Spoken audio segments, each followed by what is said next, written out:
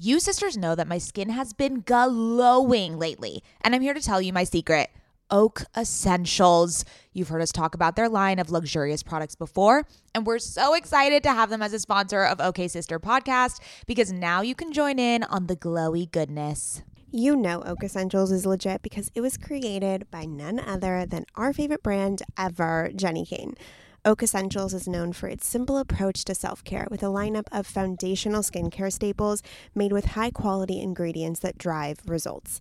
It aims to unlock healthy, glowing skin with decadent and hydrating ingredients that give you a luxe, dewy glow. I won't shut up about the Moisture Rich Balm. It's a nutrient-rich balm that supports collagen production and delivers serious hydration for a luminous glow. And a luminous glow indeed. The way my skin feels like butter after applying this balm. This balm will make you never want to wear makeup again. And you can apply generously during your night routine to lock in moisture as you dream. It's the definition of beauty sleep. Treat yourself or someone else this season. You sisters will get 15% off and a free organic honey-based restorative mask with their first order. Oh my God, what a deal. When you use code OKSIS15 at checkout. That's right, 15% off plus a gift with your first order at OAKESSENTIALS.com. Promo code OKSIS15, OKAYSIS15. Go ahead and treat yourself. From luxurious skincare to meaningful self-care, you deserve it.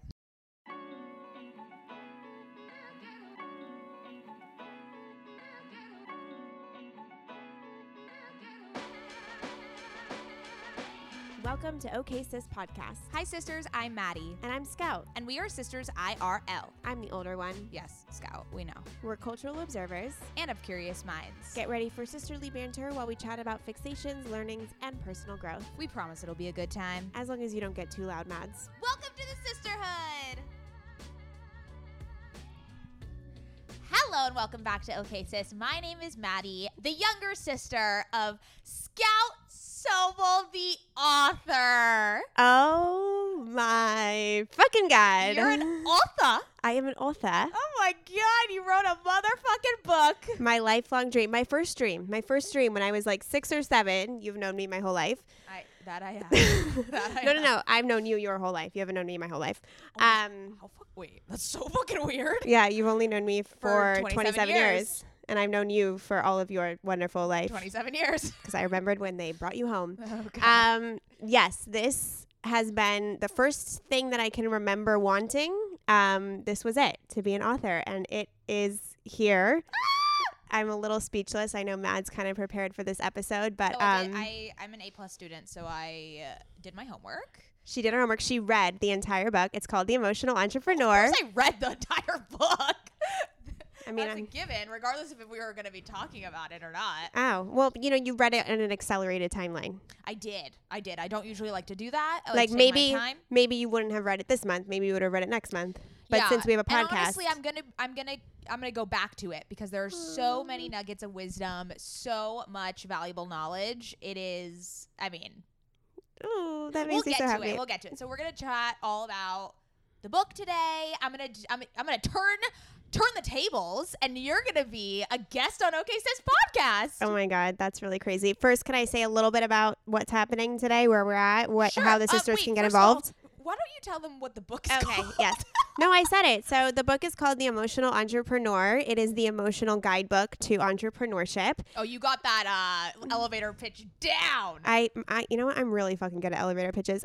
So the book is comprised of 25 mindset and emotional lessons that can help you pursue the life of your dreams, whether you're starting a podcast, starting an agency, starting an app, starting a product-based business. It's basically all of the emotional tools that I learned living with bipolar disorder that have really helped me succeed, or I believe is the reason that I've succeeded in business with Scouts Agency. So that's the book. And as someone who has read it, am I the first person that's read it? I think I'm the first consumer. I've been on a lot of podcasts and they've all read it like 2 months ago. Oh, but fuck. Okay. You're the first person I think that's read. No, my mother-in-law read the whole thing a few weeks ago. Okay, then sorry. All right. I'm one of the first, so. Yes. One of the first consumers. So it felt like a little It felt like a little love note to me because it felt very personal, which Yes, is nice. and it's very exciting. Jessica Zweig, who was on OKSIS podcast, who is a client of mine at Scouts Agency, she wrote the foreword, and the back cover is endorsed by Rebecca Minkoff, Kat Sadler, and Lauren Everts-Bostic. I don't know if you know her, the Skinny Confidential. She was also on the podcast. I know. And every single lesson has a quote from a past OKSIS guest, too. I know. Literally everyone you love. JC Marie Smith, Trinity from Gold, Lindsay Carter from Set Active, Olamide from Topicals, Charlotte McKinney, everyone. Everyone. It's really exciting. Shawnee Darden. I mean, just like, holy shit. Okay, but before Mads takes over this episode, because I have no idea what she's about to say. I mean, I'm sure she'll talk about the fact that the book is dedicated to her. But we are at the Santa Monica proper today. We are recording this the day before this is released. Which is really interesting because last week we were talking about our obsession with Kelly Wearstler. Yes. And just like how much we want her to jizz all over our lives. Okay, but not the wording I used. Okay, but if this ever gets back to Kelly Wearstler, I did not say that. You said that.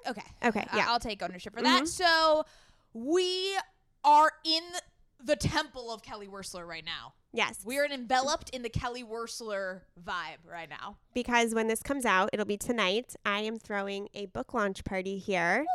With a bunch of the women quoted in the book, past OKSIS guests, my friends and family, some really exciting people coming. So, sisters, obviously, I want you to be a part of the celebration. It is very surreal, the biggest moment of my life. So, if you buy a book before 4:30 Pacific Standard Time today, Monday, August 16th, 2021, and you email a screenshot of your receipt to book@scoutsagency.com, you will be invited to the Emotional Entrepreneur home on Geneva, and Mads will be live streaming the event at 7:15 p.m. for about 30 to 45 minutes. You'll hear my speech. Mads will say hi to some of the OKSIS past guests, could do a little interview or something. And so if you want to be involved in the live stream and get access to the Emotional Entrepreneur Geneva home, I know you're pretty much all most of you are in the Geneva Community Center for OKSIS. We will email you the link. Again, if you buy the book before 4:30 p.m. Pacific Standard Time, email your receipt to book@scoutsagency.com. You will get the link to join Geneva, and you can come hang at the live stream. Live stream. All of this will be in the show notes if you forget. Yes. Okay. Should we do current fixations? Yes.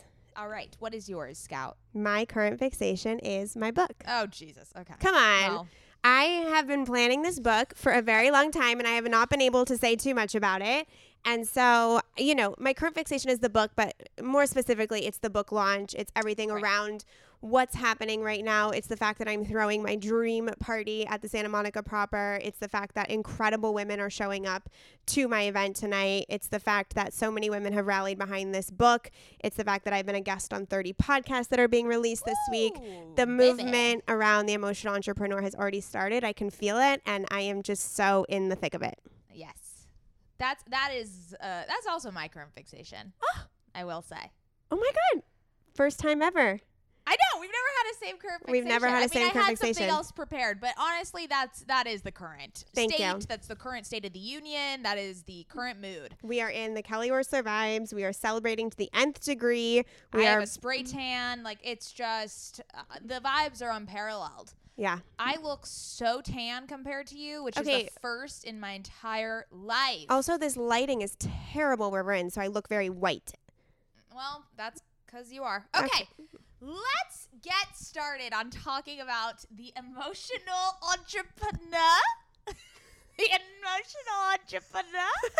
Okay. So first of all, my overall impression of the book was that give it to me. It was so invaluable. And honestly, I'm not just saying this because you're my sister. And I've read a lot of business books. And although they bring up emotional wellness and mental fortitude as being like necessities for business and entrepreneurship, it's never been the foundation of the whole book. So with the emotional entrepreneur, you're arguing that emotions are the nucleus of business. And then being successful as an entrepreneur, you need to be able to monitor, regulate, and understand your emotions as a result. So it's been really refreshing because I think we are conditioned with this kind of antiquated view of conducting business that emotions should be suppressed or that you should remain stoic and professional in the workplace. And that tends to translate to like a lack of spirit and a lack of self-compassion and understanding of oneself. So in your book, you turn that narrative on its head and say, you know, actually emotions can be used to our advantage, and they can grow our business to new heights of success and make it more enjoyable in the process, because you have the tools, again, to regulate and to work with and not against your emotions. That was my largest takeaway. Did I win? Yes, you did win. I won the book. That is literally the exact point of the book. Yes. Okay. And I love that you said that there was no other book that did this. That's what I really felt. So I felt as if that was what I could bring to the table, is the emotional part of running your own thing. I know. I think, you know, people, as I mentioned, people talk about the mental toughness you need, but it's never the most important thing you need. And not even the mental toughness that you need, but I think that you've gone through an emotional journey just to start stuff. Like, we need, part of the book also helps you develop the emotional inspiration and resilience to actually start the thing. Right. And to establish your own self-worth, that you're tough enough to enter into this space, for sure. Yes. Okay, so first I want to talk about the foreword, because I have to make everything about me. It's not the foreword, Maddie. Jessica wrote the foreword. Sorry. The dedication. Yes. It is dedicated to me. It is dedicated to Mads. That is, you know, I've never had a book dedicated to me. You know what? Most fucking sisters haven't. I know. It's so we lovely. filmed her reaction to it because she didn't know that the foreword was written. The dedication was written to her, and so it'll probably be on Mads World soon. Oh yeah, this week. This week. If you're premium content for I'm providing premium fucking content for Mads World. Oh yeah, this whole Mads World week will be about the book. So. Yes. So it was dedicated to me and my entrepreneurial journey with Camber, and you know, I'm done with week 2 of Camber, and I already felt myself coming back to certain lessons and learnings from the book, and just kind of reminding myself about little phrases and words you said that really impacted me. So I do think that this book is going to be an incredible, I don't want to say guide, I guess that is a good word, but something that you'll always come back to. It feels like more than just a beautiful story. It is something where it is really tangible steps that people can bring into their life. Yes, and I wrote it that way so you can read it front to back, whatever. You can read it the whole way through. Front to cover. But then once you're done reading it, if you need, help in the anxiety department, if you need help believing in yourself, if you need help dealing with financial uncertainty, you can just go to that specific lesson and then get that support. Exactly. All right, so I grouped the book. I found that there were 3 major themes, if you will. And we're going to talk through each one of them. Are you okay with that? Wow, this is crazy. I've never had someone analyze my book. Oh, yeah. The data analysis was real. I did analyze it. So, number 1, reframing your relationship to fear and discomfort. This comes up a lot in the book. I want to put some quotes. Mm-hmm. You say, I found that entrepreneurship was the biggest personal development game one could play. It will highlight your shadows, your weaknesses, and your deepest insecurities while simultaneously putting your strengths, your vision, and your zone of genius on full display. So really capturing the essence that with entrepreneurship, it is inevitable that fear and discomfort and challenge and struggle will come, and uncertainty will come. You know, there's one part in the book that really shifted my whole perspective of this, is that anxiety and uncertainty, when it comes to you as an entrepreneur, that is like your token. That's like your knighting into entrepreneurship. It's your gateway ticket, if you will. And something actually happened to me last week with Camber. We released our beta app to the public, and little hiccups happened. The app basically didn't work and didn't function, and that was fabulous. And that was obviously Of course it didn't work. So it was being really, really slow. I was getting very frustrated, and I went to Ben and I was like, holy shit, what do we do? And I was kind of getting, a little flustered. And Ben looked at me and said, this is entrepreneurship. You're doing it. And he was so excited. He's like, this is your first big struggle. It was an excitement. So, well, first of all, Ben, wow. the emotional entrepreneur. Who Ben, knew? yeah, seriously, good Who job. That was knew? a great. That's a very me answer. Very you answer. So, and you say this exactly about that thinking of uncertainty as the ticket. If you reframe your relationship to uncertainty as the visitor that knights you as the emotional entrepreneur, you won't act out of complete fear when it knocks on your door. You will smile and say, "I knew you would come," and then move on, knowing that you are officially an entrepreneur. So that's something I that really resonated with me. Something reframing it to be like, wow, I get to experience this challenge. I get to do this, rather than, holy shit, why is this happening to me? This sucks. Yes. And if you use that exact principle for your entire life, your whole world will change. Every time something happens where you want to say, this sucks, why me? Reframe it and say, I get to walk through this challenge. Right. Another big tenet of this theme was fuck fear. So you say a lot that we should fuck fear, accept the discomfort, and really lean into it, because that is where we grow. That is where the success actually blooms from and stems from, is when we step up to fear and give them the big middle finger. Yeah. You know, sorry, this is very weird for me. And I told myself that I was going to have to work on receiving, because I think that I stand in my personal power on this podcast a lot, but I'm a little shy right now, to be honest. Why? Because you're talking about my book. It's weird. I know, it's so weird. Anyways, you know, I was driving up today and was realizing how uncomfortable I am in my life, how I'm just fucking constantly in discomfort. And I'm just so grateful that the discomfort that I experienced today is because I've decided to say fuck fear. Right. And it's not because I'm depressed and regressing and not knowing how to live my life. And regretting certain Yeah, situations. I have literally made a contract for my life that I will continue to chase the discomfort, because it is in that discomfort that beautiful things happen. There is nothing spectacular that you will ever achieve in your life that does not start with you saying, fuck you to fear, I'm going to do it anyways. And so it's kind of that first step that I think people get stuck in. And if you can move through and accept the discomfort and really learn to find a lot of beauty in the discomfort, a lot of holiness in the discomfort, that's when things start to really move. Exactly. Something else that you bring up a lot is that you actually don't really have the word failure in your vocabulary. You consider it a lesson. So whenever you take a risk, at the other end of it, it could either be a success or a lesson, rather than, I think a lot of people will think, shit, if I risk this, there's a fear of failure. There's failure at the end of this. But if you kind of pivot your understanding of what failure means, and that you can actually elicit some incredible learning opportunities from it, it turns into something completely different. And you bring up a very I didn't consent to this anecdote in the book, but you brought it in there. So you talked about our virtual show and how when we announced the virtual show, we didn't get the type of numbers that we were hoping for, or that we had thought would come in. And I really was not standing in my worth. I did not exhibit this type of mentality. I know, it drove me crazy that week. Yeah, I know.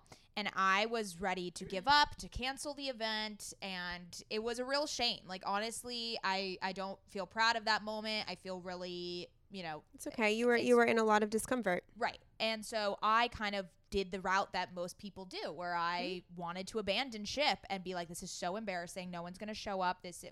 Was this wrong?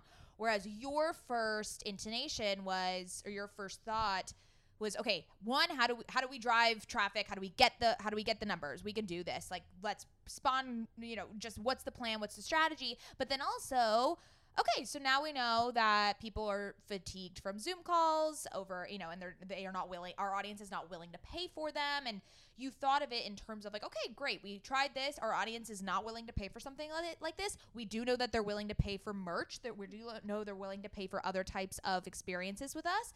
But this one was just not it. And I did not have that mentality, and you did. And that just is such a testament to your relationship to quote unquote failure. Ever since having a baby, I've been extremely conscious about what I spend my money on and which products I use. And clothing is no different. I want my wardrobe to be sustainable, good quality, and timeless. You have to be talking about Whimsy and Row, right? Whimsy and Row is an LA-grown, eco-conscious brand born out of the love for cute, comfy, and classic styles. Every piece is made by women for women. Quality goods, local production, natural and organic fabrics. Yes, please give me all the linens. Just like OK Sister, Whimsy and Row is based on the idea that women are multidimensional. There's a balance of flirty feminine and minimal masculine in all of our wardrobes, and Whimsy and Row means exactly that. From special occasions to everyday effortless styles, their clothing is meant to mix and match and wear on repeat. I have been wearing their Kira pant in black linen probably 3 times a week. Sisters, if you've been listening to this podcast or following me on Instagram, you know that Whimsy and Row's Kira pant in black linen is a sisterhood staple at this point. Founder Rachel Temko created the brand back in 2014 because she wanted to create an approachable and inclusive brand that cared for the people and the planet first. Get the full Whimsy experience IRL at their Venice location or shop online at whimsyandrow.com. Their store in Venice is so cute, I can attest, and if you're in LA, I highly recommend stopping by. They are always putting on these amazing community events. They just launched their spring-summer collection, and we will be living in it all summer long. Visit their website, whimsyandrow.com. That's WHIMSYANDROW.com and use code OKSister for 15% off. Sisters, my goal these days is to always look put together when I leave the house. Nothing over the top or super dressed up or anything like that. I just want to look put together and feel good about what I'm wearing in an effortless yet refined way. When I look at my closet every single morning and think about what I can wear that is chic and intentional, I usually end up grabbing one of my Jenni Kayne sweaters, and I always end up loving the way I look and the way I feel in them. You all know, sisters, that when I envision my highest self, I am wearing Jenni Kayne. Their sweaters are the quintessential must-have item. I cannot stop wearing my Marina set. I throw it on and immediately feel like I'm in a Nancy Meyers movie, like I could just walk on the beach in Santa Barbara. It is the coastal grandma aesthetic. My favorite Jenni Kayne sweater right now is their everyday sweater in taupe. This is the definition of a staple that every woman must have in their wardrobe. Sisters, trust me on this one. I wear it with leggings, oversized jeans, and a little kitten heel or a silk maxi skirt. Legit, Mads and I are so obsessed with wearing our Jenni Kayne sweaters that we've literally shown up both wearing the same sweater once. The white alpaca cocoon crew neck, which is this deliciously oversized sweater. Yeah, that moment takes the cake. Both of us walking in with our matching Jenni Kayne sweaters. We're obsessed. Can't take them off. Wearing them every day. The type of staples that save your outfit. That is what I love about their entire collection. It is truly the art of simplicity. They focus on comfort, quality, and timeless designs. You can curate a wardrobe that never goes out of style. Find your new uniform at jennikayne.com. Our listeners get 15% off your first order when you use code OKSIS at checkout. That's 15% off your first order, JENNIKAYNE.com, promo code OKSIS. OKAYSIS. Let getting dressed be one less thing to worry about. Okay, sisters, let's talk about hair shedding. Does the craziness of everyday life leave you stressed and shedding? Since having kids, have you started seeing a little more of your scalp? Hi, I've been there. When it comes to thinning hair, there are many root causes at play, and Nutrafol addresses them through a multi-targeted, whole-body approach. Ugh, thinning hair just isn't the vibe. Nutrafol is the #1 dermatologist-recommended hair growth supplement, with over 1 million people seeing thicker, stronger, faster-growing hair with less shedding. Amen. Everyone's root causes of hair thinning are different, so a one-size-fits-all approach to hair growth just doesn't cut it. Nutrafol has multiple formulas that are tailored to give your hair what it needs to grow through different stages, such as postpartum, like me. After I gave birth, I noticed that around the crown of my head, my hair was shedding. I've been taking Nutrafol for almost 3 months at this point, and I am not kidding you when my husband, my friends, my family have been commenting on how long, strong, and healthy my hair has been looking lately. I mean, sisters, if you've been watching OK Sister on YouTube, you've seen my hair. While many supplements rely solely on ingredient studies, Nutrafol clinically tests final formulations to ensure their efficacy. In a clinical study, 86% of women reported improved hair growth after taking Nutrafol women's hair growth supplement for 6 months. I mean, 86% is a lot of women. Take their hair wellness quiz on Nutrafol.com for a personalized hair health plan based on your specific root causes. Take the first step to visibly thicker, healthier hair. For a limited time, Nutrafol is offering our listeners $10 off your first month subscription and free shipping when you go to Nutrafol.com and enter the promo code OKSIS. Find out why over 4,500 healthcare professionals and hairstylists recommend Nutrafol for healthier hair. Nutrafol.com, spelled Nutrafol.com, promo code OKSIS. That's Nutrafol.com, promo code OKSIS.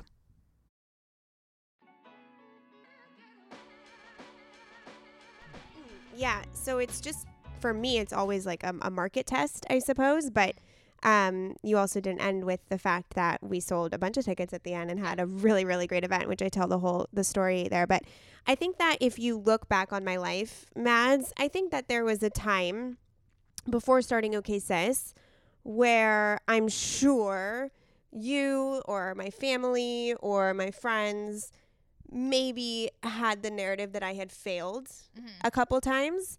I had done a bunch of different projects. I had started different businesses. I was just hopping from thing to thing. And I always knew that you guys kind of viewed it as a failure, even though you might not have said that word out loud to one another. Maybe you did. I'm not sure.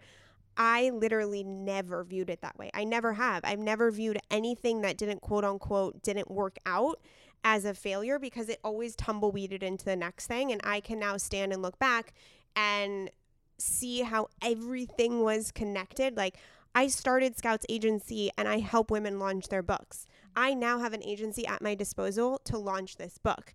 It's my agency. I created the agency to now support my next dream of being an author. And so it's just, I see it all as super fluid and all kind of building on one another. And I think the quick response of others is, if something doesn't work out, it's a failure. And it's just not true. And so I am lucky and I feel really grateful that I've never internalized that message, and I've never felt that message at any point in my life. Even when I dropped out of college, I didn't feel like a failure. I just felt as if my life was being pulled in different directions. Yeah. And that's a really beautiful mindset to adopt. I think that's definitely something. And you mentioned this in the book as well, having a growth mindset around failure. Yeah. And, I was thinking about this really interesting today, is that I've had a really tough week leading up to book launch. I have cried more times. I drove up here and I was bawling hysterically. I've cried so much and have been so nervous and have had so much energy in myself because, and I don't know how else to say it other than, I'm not once in my mind has it gone through, will this book be a failure? Will I embarrass myself? Will the book sales not be there? Will all of the money that I've invested, which I have never invested this much in my entire life, will it not work? I have never been afraid of that this week. This week, I'm afraid of the success. Not what if it's a success, when this is a success next week. My life is going to change and I have to assume a new level of leadership, of showing up. I have put something out into the world and now I have to live up to that and continue to be a role model when it comes to emotional entrepreneurship. And I have been very, very scared of that assignment and what I've done. And so now there's no inkling of fear of failure, because even if I literally don't even have a goal of how many books I want to sell, because I don't even care how many books I sell, because whatever happens this week is exactly what's supposed to happen for this book. Now it's a fear of success. And I don't think people talk about that. The fear of success is difficult because in your body, it feels like the feel of failure. You have anxiety, your chest is constricting, you want to back out. Maybe I shouldn't do this. But it's something you want. It's like a positive, but it's still anxiety inducing. It's still scary. It's still really scary. It's really scary. So yeah, there's fear. That's what I'm saying. Like, discomfort never fucking ends. The fear never ends. You might as well, which is the pain is, get an ROI on your pain. It's my favorite chapter. You might as well have all these emotions pushing you towards what you want. Yeah, exactly. And I think people place such a high value on the fear of failure that we forget that No, being comfortable, you're also, even if you're comfortable, you're gonna still experience emotions. Yeah, as you said. So you might as well experience emotions and then get what you want. Yeah. That's so true. Okay.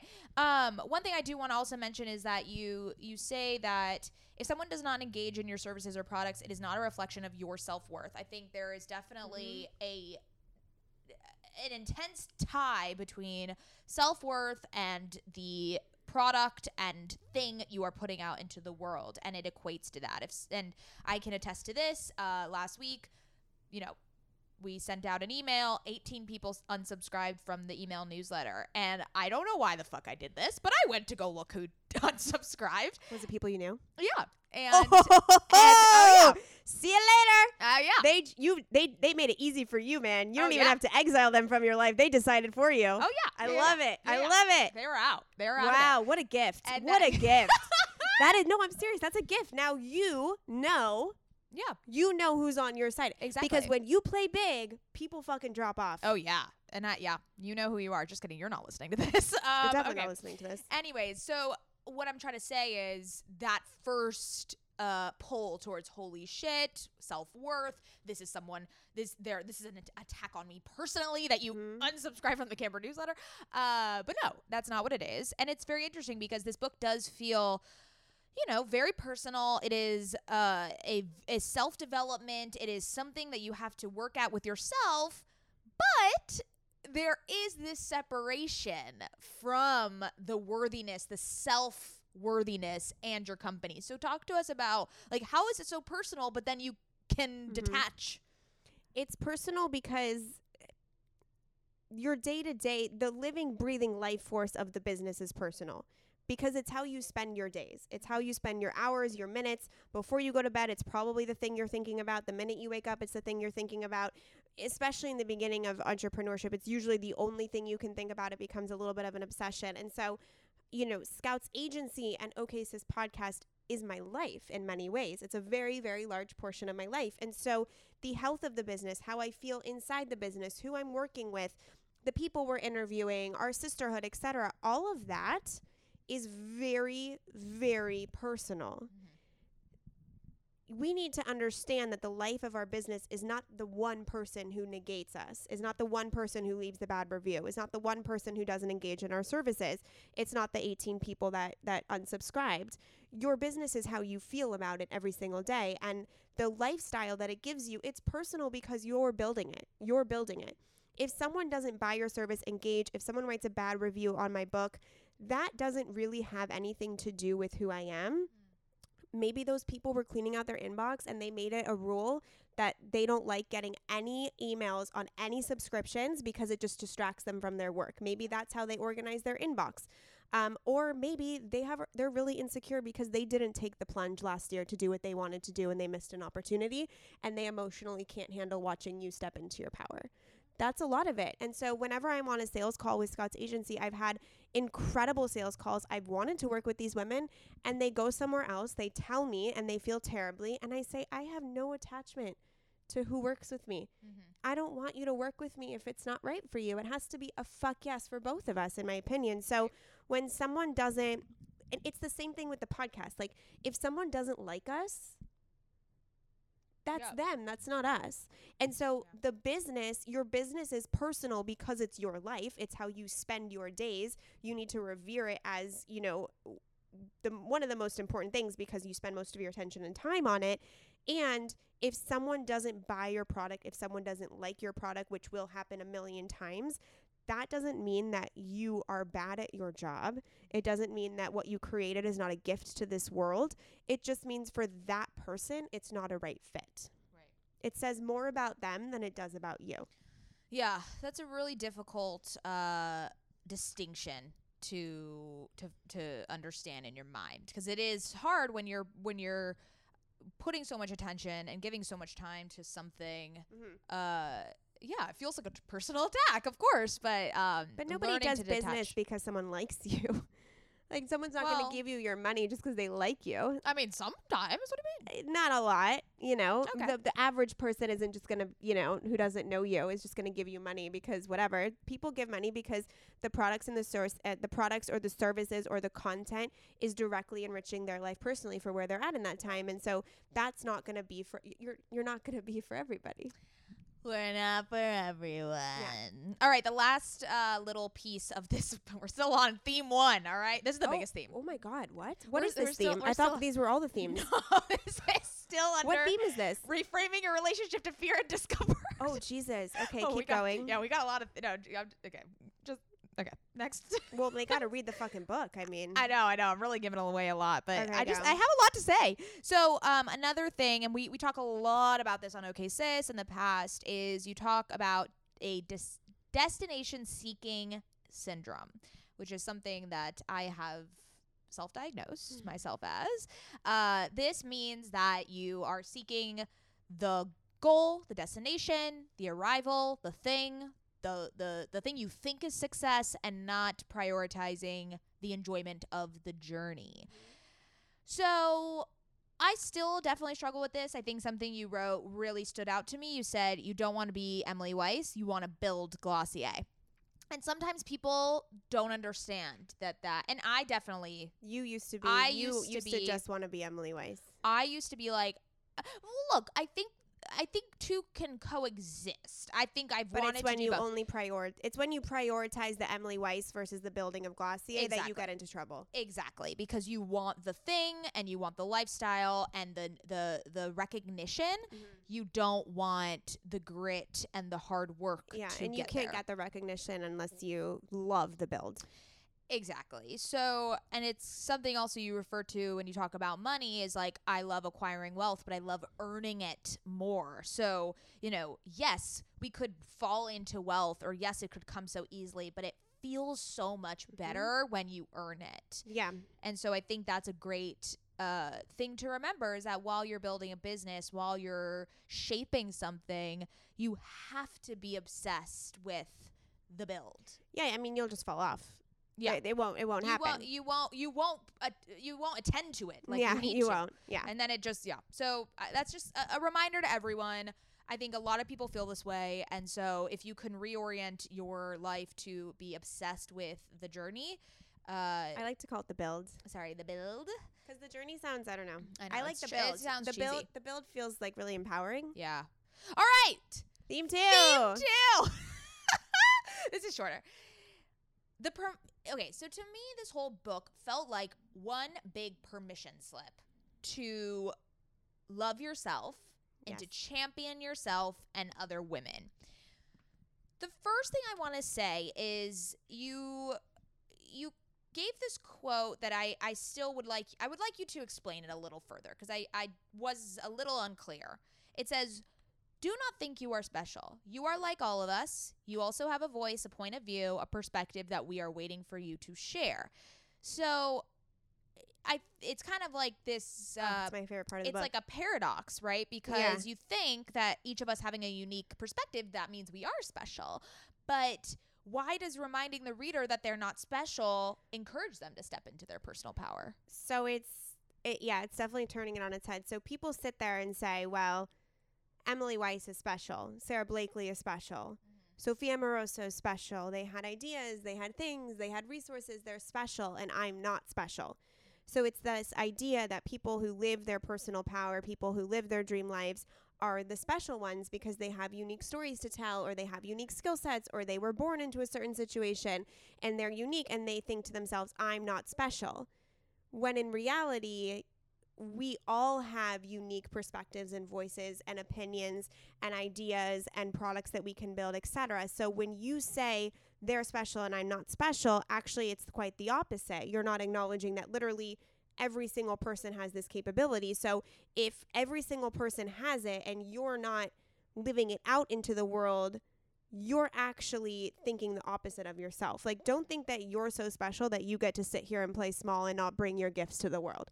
Like, you think, do you know what I'm saying? Yeah. Like when people say, what do you say to people who are afraid to start? And it's like, you're not that special. Like, you have a perspective. Every single one of us does. That's not what makes us special. So does that make sense? Yeah. So as in, like, you playing small is you thinking that that's your destiny, and that's like your calling is like, oh yeah, I'm not that level, so I am going to have to play small. Where it's like, bitch, you have a unique perspective too. Like we all do. Yeah. So you're not special because you're like us, and every one of us has a unique perspective. Paradoxical. It makes you think. It makes you think. The emotional entrepreneur. It makes you think. All right. Okay, we're definitely going to get called for noise complaints during this trip for sure. All right, another large lesson that I love that you say, and this is something that you've also mentioned on OK Sis in the past. You say, in today's society, we are marketed to love ourselves, but no one tells us what to do when that actually comes true. So you have experienced this where you've come into a place of complete and utter self-love, and that is the dream, right? Every fucking millennial Instagram feed is saying, love yourself, love yourself. We're all in the fucking pursuit. But no one encourages the exclamation and the expression of the actual self-love when you arrive there.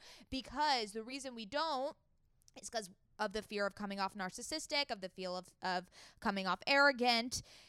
And why can't we get past that? And what needs to change in our society to really encourage people to feel comfortable to express self-love when they've arrived there? Because, you know, I felt this. I mean, when I started working on Camber and I, you know, expressed to everyone that I felt inner pride for the first time, like that could have maybe come off as ego or maybe come off as a little narcissistic, that I was so proud of myself. But that's the whole fucking point.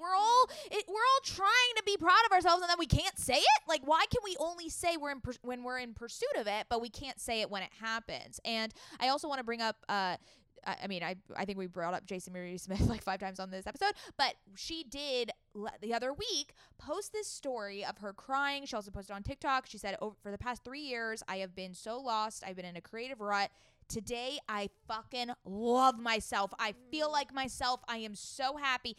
And there was no one shred of ego and narcissism in there. You felt complete. And I was so happy she shared that. And I responded to her and I said, girl, me too. Like, holy shit, I feel so happy and powerful and alive and love with who I am at this exact moment. And I'm so happy that you know, had the courage, which is, it shouldn't be you had the courage to say this, but so you've talked a lot about this. And so kind of talk to us about how do you express self-love without the fear of judgment? And then how do you say it in a way that just maybe doesn't come off so narcissistic? Loving myself, I think, has been more of a private expression. I know that I say it on the podcast a lot, etc. And so in launching this book this week, I'm doing a lot where I am showing up to the nth degree. I am buying beautiful dresses. I am putting myself on fucking reels. I'm on all these podcasts. Like, sisters, I'm going to be posting about this for the next 2 weeks. And I thought to myself, literally the other day, I said, is this too much? Like, am I being too much? Am I being too full of myself, etc.? And I said, okay, well, what's the alternative here? I don't do this, and I don't have the time in my life, and I don't make my dreams come true, and I don't get excited by this, and I just let this moment pass by. And so, you know, when we are afraid to boldly explain that we love ourselves, we're afraid that others will judge us and outcast us from the group for being too much, for being narcissistic, for being arrogant. And usually, if you're coming from a place where you really love yourself, that energy, for the most part, will inspire and touch others. The ones that it triggers is really illuminating where they have to work on themselves. And it's okay to trigger people in that sense. They might blame it on you. Eventually, they'll figure out that it's something they have to work on. So if you're triggering people because you're standing in your power in a very beautiful, healthy way, it's really a gift to them. They might not see it in that moment, but eventually they will. Hopefully, God willing, they do. And so, you know, it's something I struggle with because I don't want to be anybody else. I really just love being me, and I'm so incredibly grateful that God gave me what God has given me. The shitty stuff too. When I say I love myself, I love all the shitty stuff. I love all the shadows. I love every mistake I've ever made. I love every terrible thought I've ever had in my mind. I love every depressive episode. I love literally all of it because all of it brought me here. And sometimes we think we can only love ourselves when life goes right. I made a contract with myself that I will love myself when life goes wrong too, because we ask for unconditional love from our partners, from our sisters, from our family, from our friends, yet we don't provide the same unconditional love for ourselves. So loving yourself doesn't just mean I love me today and I'm proud of me today and I feel good today.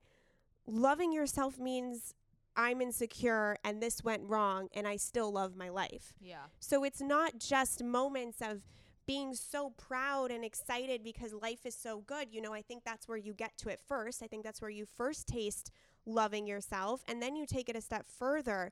You can love yourself in moments where you think your life's falling apart. Right. You can love your life in moments where it doesn't feel good. And so for me, I've taken this just complete, foundational, permanent attitude of loving my life no matter what happens. Yeah. And that's something we all should be comfortable enough admitting to ourselves and then also sharing with others. I think it's beautiful. Mm-hmm. Okay. And then so going with this theme of self-love, you also talk about championing other women. Something you're getting so good at. I'm getting good at it, baby. So again, we talk about this a lot on Okay Sis, the comparison trap that is social media and the world that we're living in. And it's very, very easy to fall into that if you don't have foundational, strong, self-love and self-worth beliefs. But you kind of bring up this point that I think because the world of business, at least in the world of entrepreneurship, has been so male-dominated, we think that when a woman succeeds within that world, that it means that we can't, because there historically has only been one seat at the table at the top, right? And so as women, we have this limiting belief that, oh shit, she got the seat, let me stop and not pursue my dreams. Whereas that's completely not true. And you say a woman having something we want does not mean she took the last bite of ice cream. It means she opened the jar for all of us. And we've seen this a lot in the podcasting world. I mean, and it's amazing because actually succeeding in podcasting means you have to hype other people up, right? Pod swaps are the biggest metric of growth when you're starting out as a podcast, or when you have a podcast. You're tapping into other people's audiences. You're kind of sharing each other's audiences, lifting each other up, bringing in. Not one person doesn't just listen to one podcast and is part of one community. We can all be part and share together. So it's not about limiting one another. It is really about this lifting of each other up and championing.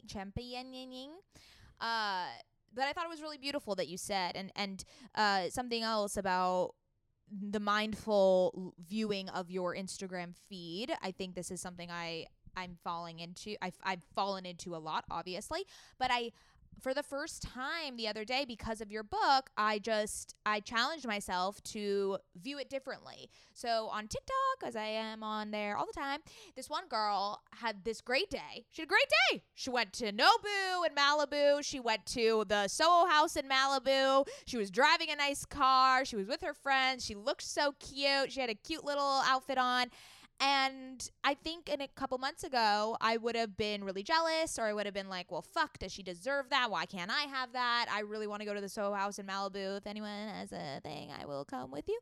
And I turned it on its head and I was like, wow, that's so cool for her. That's awesome that she did that. Like, that's so amazing. And she probably had the best time of her life. That's an amazing time. Yeah, you texted me and you were like, I'm so freaking happy for this girl, et cetera, et cetera, et cetera. And I just want to say that when you see stuff like that, if you do have a problem comparing, like, we don't know if she had a good day. Exactly. So we don't know if all of that actually led to inner peace and fulfillment and happiness, etc. But the fact that you texted me and you were so happy for her, you're like, this isn't sarcastic. I'm so giddy and happy that she had this beautiful day. It literally made my night.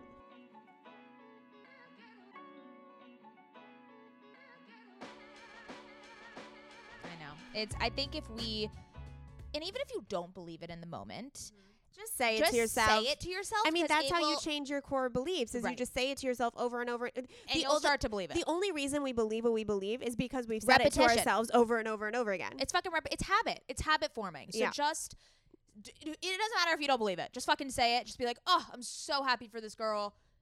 I wish her nothing but the best. She deserves this. That's it. Move on. And it makes you feel better. And it makes her feel better. And you're bringing out more positive energy. And you're probably going to get that sooner. Yep. If that makes sense. Okay. All right. We're on to theme 3, the last and final theme of the book, The Emotional Entrepreneur. This theme is called Claiming Emotional Independence and Being Safe in Your Emotions. Something you talk a lot about is using anxiety as a tool. You label it as a magical compass. It is something to be listened to, something to be grateful for, something to give thanks to, and use, right? I think a lot of us, when anxiety comes, crippling doubt, thoughts like this, we want to push it away, or we want it to go away. We don't understand that it's actually there to help us and to guide us. So once you feel safe in those anxieties and discomfort, you can then navigate and use them as like little tour guides. Like, it's like, hey, and I love what you said. It's like anxiety taps you on the shoulder and says like, hey, this is the wrong way, right? And so it's up to you to listen to that and course correct when possible. So I think in today's world, we're so quick to say, oh, I just have anxiety. I just got anxiety. Like, it's just like the sun's rising. I have anxiety. But if you really get underneath that, sure, some of us are more chemically prone to anxiety. Sure, some of us have more severity with our anxiety that might need medication to help monitor to figure out why it's there in the first place. But if you really go underneath and don't allow yourself to just say, I have anxiety, I would tell my coach, I have anxiety. And she says, why? And she would keep asking me until I got to something, anything that I felt like could bring me anxiety right now. And so for me, anxiety does 2 things. One, it tells you when you're not on a path of alignment. So you can be really anxious because you're not pursuing your dream career. You could be anxious because you're not in a dream relationship. Any part of your life is out of alignment, you will be anxious. And then the other thing that anxiety does, well, one, you can also use it to listen to your gut. So like if you're going to make a business deal and anxiety comes up and it's not a good anxiety, then that means that maybe that's not in your best interest. It will always tell you where you're supposed to be aligned. And then the other thing anxiety does, which is really, really important to know and really understand and really become very comfortable with your anxiety and very familiar with it, is that it will arise when you're exiting your comfort zone. And so that anxiety is not telling you to not keep going. It's warning you that you are exiting the known and going into the unknown where uncertainty lies. So it's trying to keep you safe in that moment, the same way that a parent keeps you safe by saying, please don't go to the party. I want to keep you safe. So in that sense, it's being the most loving teacher ever and saying, hey, you're exiting a place that we don't know where you're going. And so warning, we're going to flare up just to let you know that you're doing something that's beyond your comfort zone. In those moments, it is important to not listen to anxiety. It is important to go out of your comfort zone. And in those moments, I thank it for arriving and I say, wow, you really care about me and you really love me. And you can tell that I'm growing right now and it's making you uncomfortable. And you're just giving me a heads up that the road forward is not going to feel the most comfortable because I've never been here before. Thank you for letting me know, and I'm going to go move forward regardless. Yeah, that is such a admirable way to approach anxiety. And if you can just, and I think it's so much easier said than done. I think in the moment that anxiety washes over you, it's really tricky to think in that way. But again, as we just mentioned, this habit forming, this like just reminder, recognizing that this is happening, awareness, and then the reminder like, oh, I remember when Scout told me that I have the choice to approach it this way. Which also ties into, I think, probably my most foundational thesis, most important message there is, which you said, is that you are safe in your emotions. So when you're anxious, you're usually suffering because you're anxious about the anxiety. You have the anxiety about the anxiety, and you get into it compounds interest. It compounds. But once you feel a hint of discomfort, pain, anxiety, depression, sadness, grief, anger, etc., that you would prefer not to feel, just remind yourself that you're safe and there's no reason to be depressed about the depression, sad about the sadness, anxious about the anxiety, but really coming home to this idea that you have survived every emotion that you have ever experienced thus far. And I know that to be true because you're literally sitting here listening to this right now. And so that means that you are so capable of surviving your emotions. And so for me, with my mental illness all these years, it was so difficult for me to move through because I was so afraid of my emotions. They destroyed my life time and time again because I allowed them to in many ways. And so once I reframe my core belief to that I am safe in this experience, I can experience depression and anxiety and sadness and overwhelming grief and still survive. I actually now, when I have a heavy emotion coming, it's like, okay, let's do this.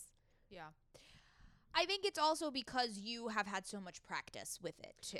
100%. Yeah. What I am saying right now is not because I woke up and wrote this. Yeah. What I am saying is years and years and years of extreme emotional paralysis, of extreme suffering, of extreme depression that for my life, so I could get to this point where I am successful, I had to do these. The lessons in these books was my survival depended on it. Yeah. So in that, I think that's a beautiful thing. Use me as an example. Abuse my whole life to come up with these wisdoms and help it. That you learn from them. But I'm here because of years of delving into this. For sure. So something also you talk about and we love to discuss is manifestation. There is something that you say that really, it was in your money chapter, which is a really, really important chapter. It's something I am dealing with right now. Money mindfulness, understanding my relationship to money. What does it mean to me? How do I want to work with it? How do I want to use it? Things of that nature. And you say, I'd like to remind myself and others that within manifestation work comes the responsibility to co-create with the universe. If you don't show up, the results will be lost. However, once you surrender to abundance, the universe will start throwing synchronicities at you that will open the possibility to money miracles. So this is really interesting to me, and something that I've also experienced firsthand is when I heard about manifestation, I thought it was just like, oh yeah, you're putting it out into the universe and then you just like sit around and wait for it to happen. That is not the case at all. And especially with Lacy Phillips's To Be Magnetic work, it is very much action oriented. There needs to be some sort of action to get your like you're just not, you can't just sit around and then have things come to you. Of course not. So, and that's kind of a rude awakening because sometimes people don't want to put in the work, and it's like, no, you still got to do the work. You have to want the build. Right. So, but something on the flip side of that is like, yes, you're going to be working into intentional action, but there is a surrendering that happens, and you have to surrender and accept abundance and believe in that. And then what happens is the universe does start throwing what Lacy calls tests in your way that throw you off course, that make you fall back into your small ways, into your comfortable ways, and you have to have the courage and the self-worth and deservingness to know that you have to move past that test to show the universe that you deserve what your ultimate manifestation and goal is. So, for instance, I'll give an example that happened in my life recently. I was wanting to work on Camber full time. That has been in my manifestation journal for a year and a half. It has been something I'm working towards, something that I wanted so badly. And I was actually looking for another job just because we didn't know when I was going to be able to work on full time. We didn't know when we were going to raise money.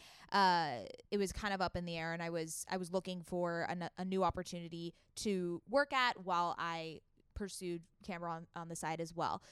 And something came in my way. I got a job offer that, sisters, you would probably freak out if I told you what it was. It was, and I think in any other time in my life, I would have been so excited to take this job. It was this like really shiny thing that the universe just dangled in my face and said, "Ha, you're gonna take a bite. You're gonna bite here." And what would have happened if I had taken that job is I would have had no time to work on Camber. Camber would have probably been put on hold, and who knows if we would have ever like continued the momentum as much as we have. So that test was put in front of me and my co-founder, and it was the fire under our ass that we needed to get to step out of fear, raise the money that we needed to so that I could work on it full time. And that happened. So that is very quickly after you said no to that job. Right. So it's just letting you guys know that these tests and these things might look very similar to what you want, right? And this job that I had gotten was very similar to something that I wanted my whole life. So, and then I remembered, no. The goal, the manifestation, the ultimate high right now is working on Camber full time. So I just want to point that out, that manifestation, it works with you, and you have to be co-creating, as you say in this quote, and you have to be having intentional action and then the confidence in yourself. But you also need, for me, I've always been good at the action part, always.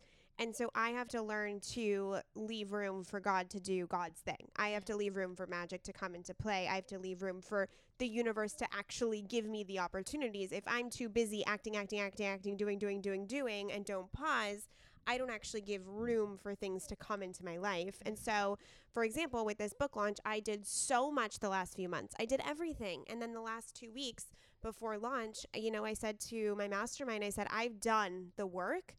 It's God's turn. It's the universe's turn to show me what I'm about to receive. And so that's what the co-creation is. It's putting in the work, but also not thinking that you have to do everything, and also understanding that there is other forces at play that can provide you with so much more magic than you can ever create yourself. Yeah. If you sit back, trust, and also give space for things to come in. Trust, for sure.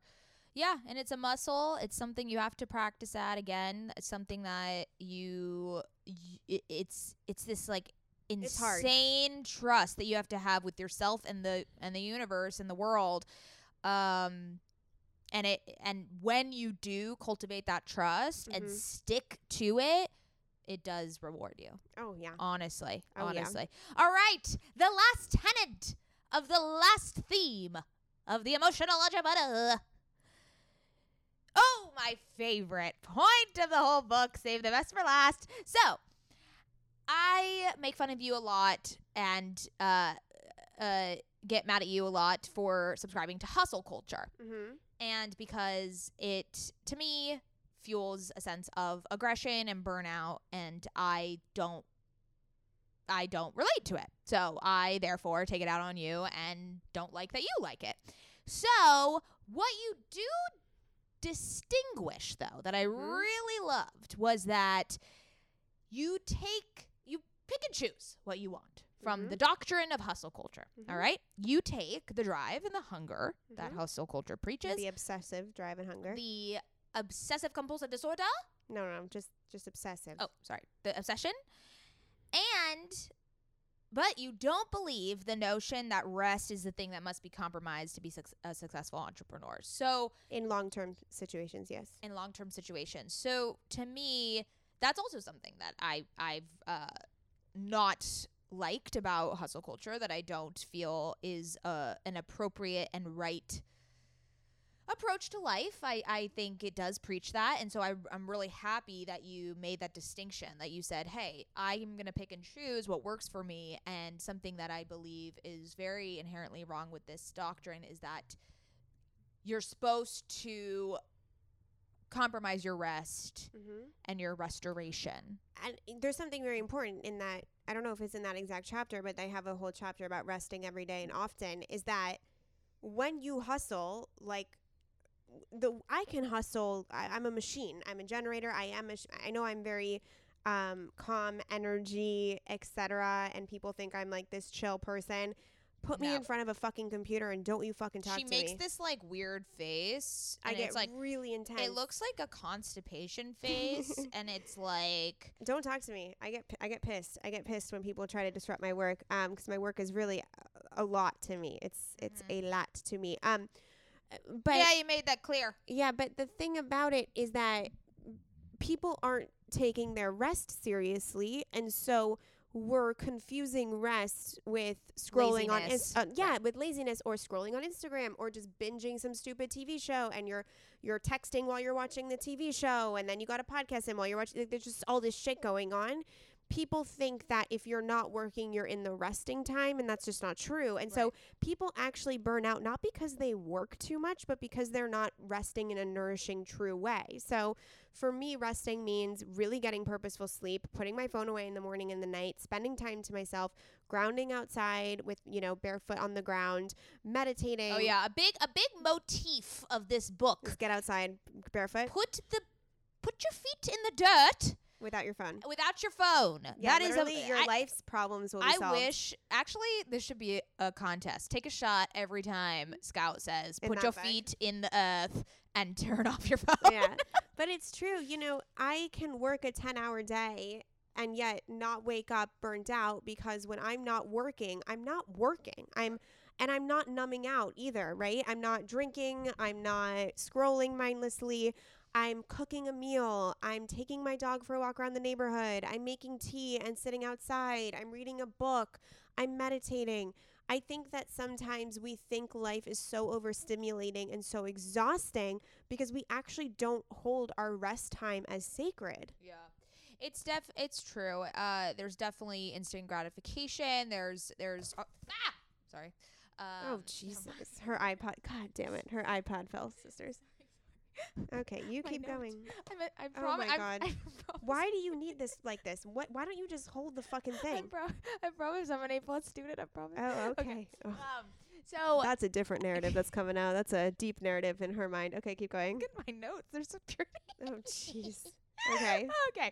So, yes, there's definitely a pull towards instant gratification. It's so attractive to pick up your phone, and there's But it's not there's even an instant alert. gratification. Well, for me it numbing is an is. escapism tool, even Yeah. if you don't realize that it is. When you sit and binge mindlessly, you're asking to temporarily remove yourself from your reality. And that actually causes your mind to get more fried and burnt out. And I believe quicker than working a 10-hour day at a job you love. Right. So And honestly, something that you had mentioned that I really loved was that it's about the intentional, purposeful work that you do, not the number of hours. It's quality over quantity. And so, yeah. I fucking hate hourly work because I Yeah, tell I my know. team this all the time. It's so stupid because I can work a 5-hour day and that could be someone's 10-hour day because this person's over here and then they check the Instagram and then they take a call and then they're looking here. So like when I'm working so that when I'm done, I can do the other things. we are slaves to the 9 to 5. It's really sad that this has been, it's not the way humans function. It's not the way that we're supposed to be. It's not the way some humans function. Yes, but what I'm saying is I think it is inherently not the way humans function. Yeah, Like, I mean, we're wasting a lot of time probably. Right, exactly. So if we were to allow work to look like when you're to work with your energy levels, to work with your Which I talk about in the emotions, book. Yeah. like yes, it would be so much more You productive can and probably effective. get your work done in 5 hours a day 100%. if you engage in nourishing rest and focus during those 5 hours. Guys, I mean, I'm gonna say something really controversial. Like people that are doing a 9 to 5, you're not working 9 to 5. No, of course not. You're not working right now. I hope my team listening to this is probably nodding their head. I mean, you're not. You're not.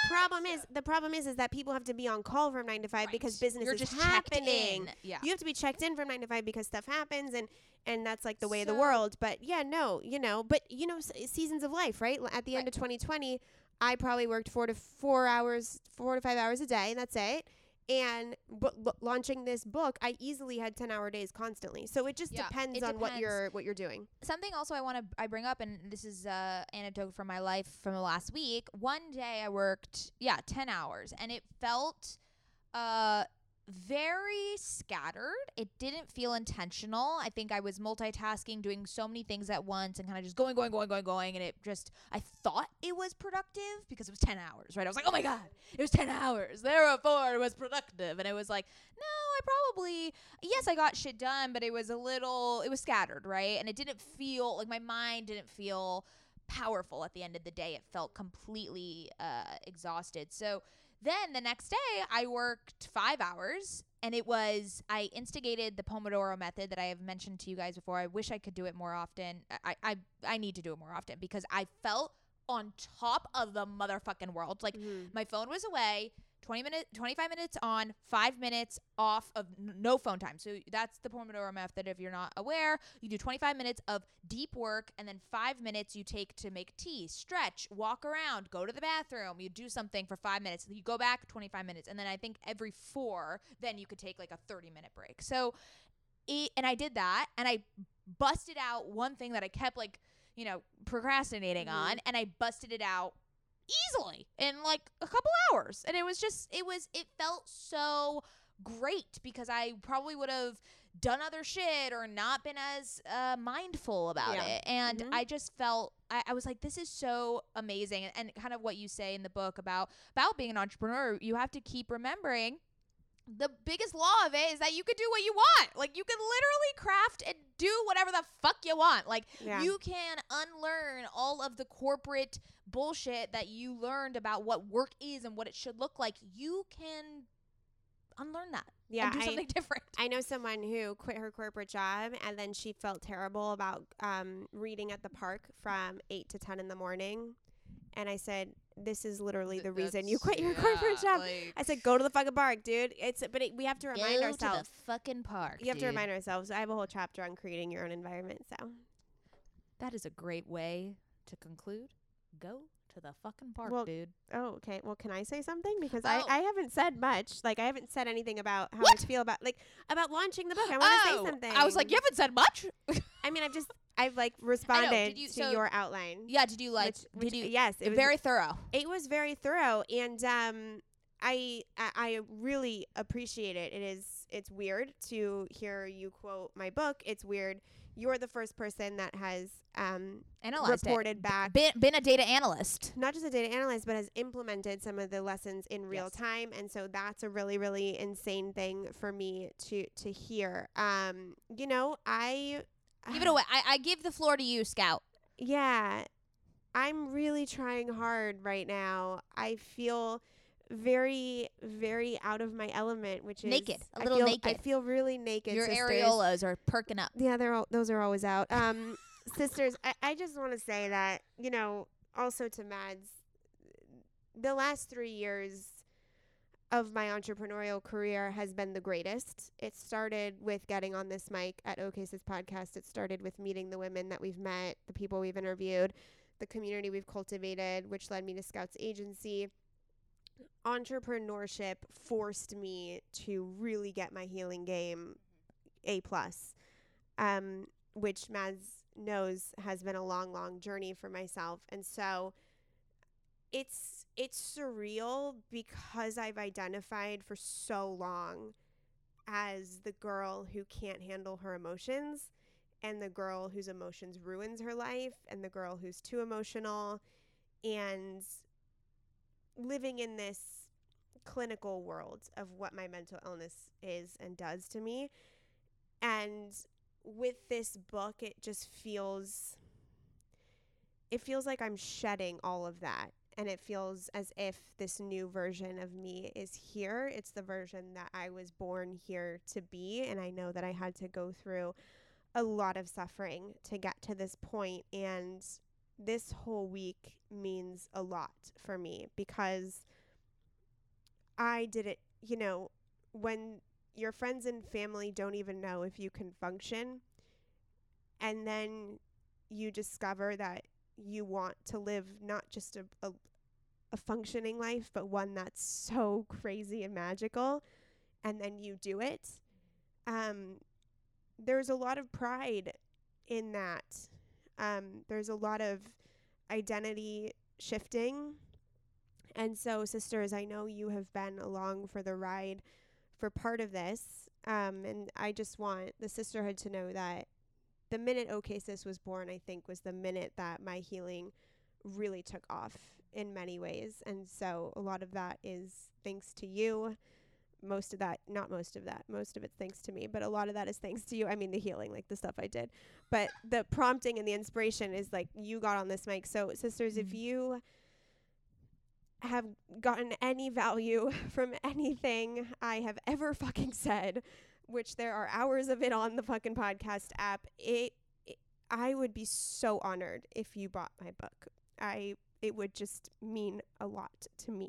So if you do, and it'll mean a lot to the reader, like to you. Yeah. You are going to, this book not only would signal to Scout that you love her and that you respect her and are, want to support her, but it is an investment in yourself. Like there is so much beauty and wisdom, and again, these permission slips that Scout gives you, that is just it's really, really, it'll change a lot of the way that you think. Yeah, there's this quote that said, "A fool learns from his mistakes, a wise person learns from others' mistakes." And so, if anything, please take my pain and suffering. Please take what I've been through and use it to better your own life. It would mean so much to me, and I know that it would mean a lot to you, I hope, if the books resonate. So, and if you do buy a book, please come to the live stream of the party. The instructions in the beginning, we'll put it in the show notes. So thank you, Mads. Thank you, Scout. I'm so proud of you. You wrote a book. Thank you. Okay, wait. We're gonna conclude. Ready? 1, 2, 3. I did it my way. Okay, sisters, follow me on Instagram at Scout Sobel for all the book launch stuff. Follow Mads at Maddie Mayo. She's stealing my filter I just put up on Instagram. Oh, yeah. Follow us on OK Sis Podcast. You will see us partying with a lot of past OK Sis guests tonight, and we fucking love you. Love you.